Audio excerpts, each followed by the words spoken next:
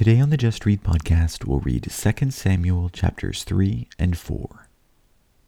Saul's son Ishbosheth and David are both fighting for the throne. Ishbosheth's armies are led by Abner, while David's forces are led by Joab. Let's read 2 Samuel chapters 3 and 4. Now there was a long war between the house of Saul and the house of David. And David grew steadily stronger, but the house of Saul grew weaker continually. Sons were born to David at Hebron.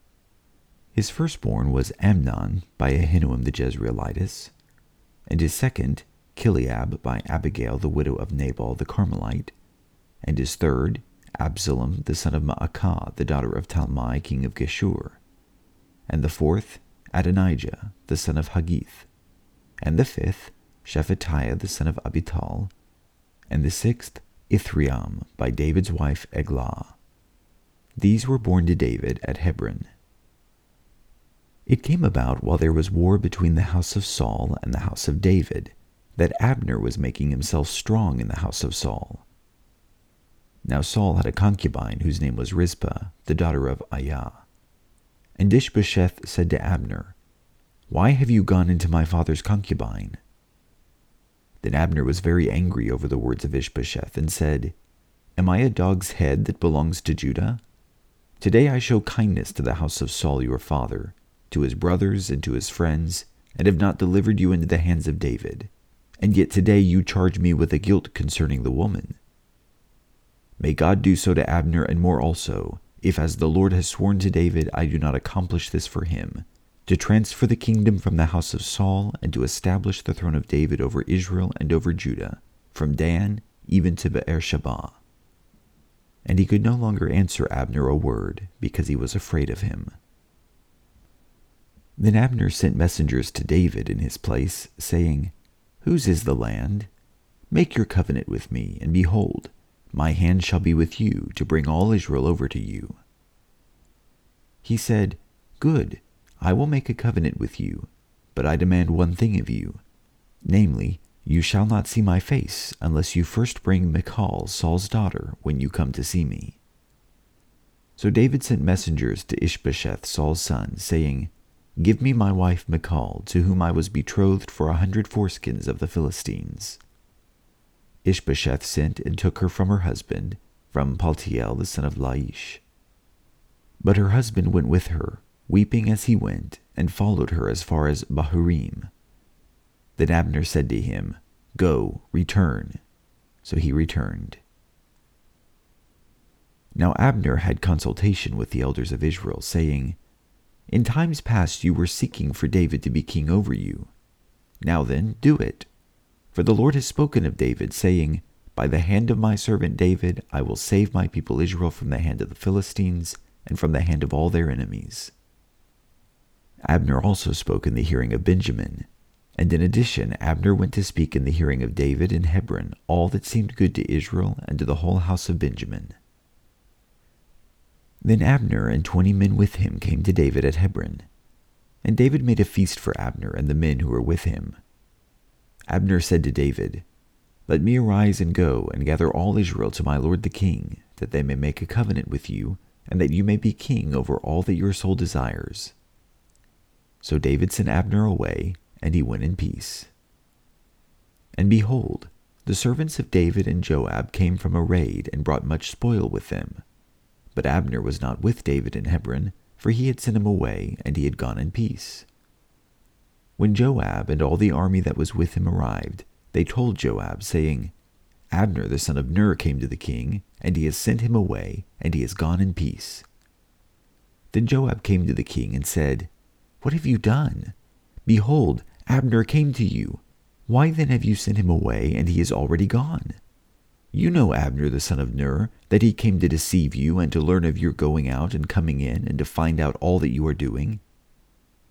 When Joab came out from David, he sent messengers after Abner, and they brought him back from the well of Sirah.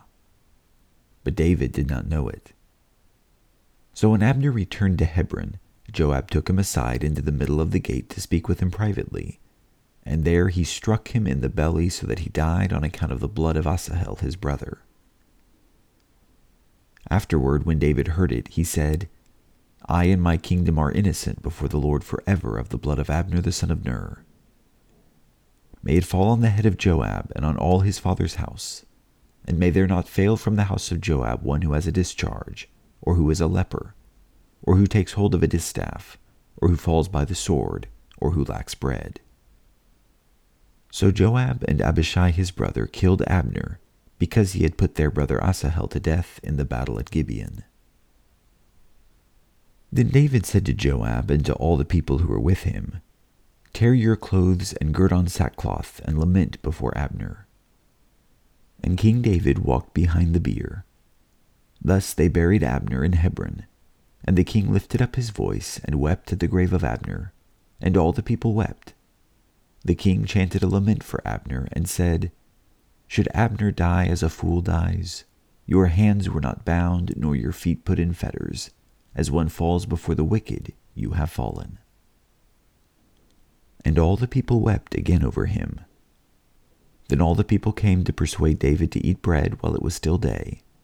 But David vowed, saying, May God do so to me and more also, if I taste bread or anything else before the sun goes down. Now all the people took note of it, and it pleased them, just as everything the king did pleased all the people. So all the people and all Israel understood that day that it had not been the will of the king to put Abner the son of Ner to death. Then the king said to his servants, Do you not know that a prince and a great man has fallen this day in Israel? I am weak today, though anointed king, and these men, the son of Zeruiah, are too difficult for me. May the Lord repay the evildoer according to his evil. Now when Ishbosheth, Saul's son, heard that Abner had died in Hebron, he lost courage, and all Israel was disturbed. Saul's son had 2 men who were commanders of bands. The name of the one was Baanah, and the name of the other Rechab, sons of Rimmon the Beerothite, of the sons of Benjamin, for Beeroth is also considered part of Benjamin, and the Beerothites fled to Gittaim and have been aliens there until this day. Now Jonathan, Saul's son, had a son crippled in his feet. He was 5 years old when the report of Saul and Jonathan came from Jezreel, and his nurse took him up and fled.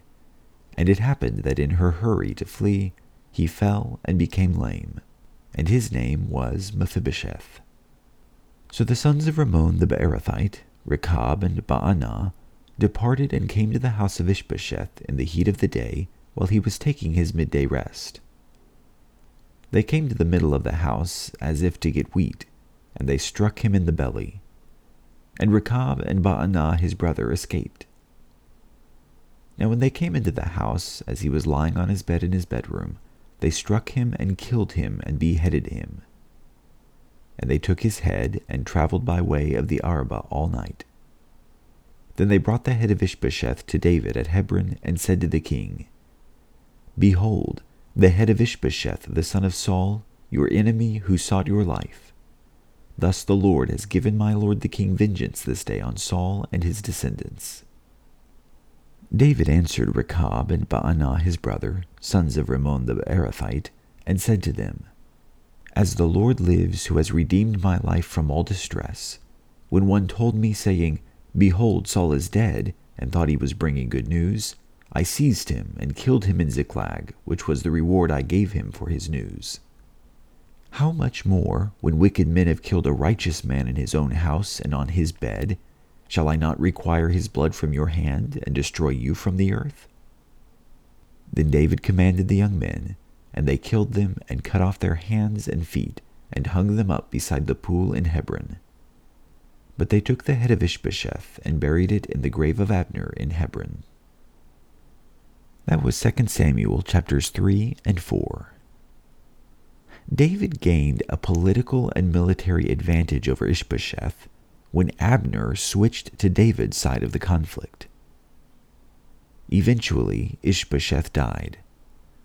True to form, David mourned for Ishbosheth while punishing the men who killed him.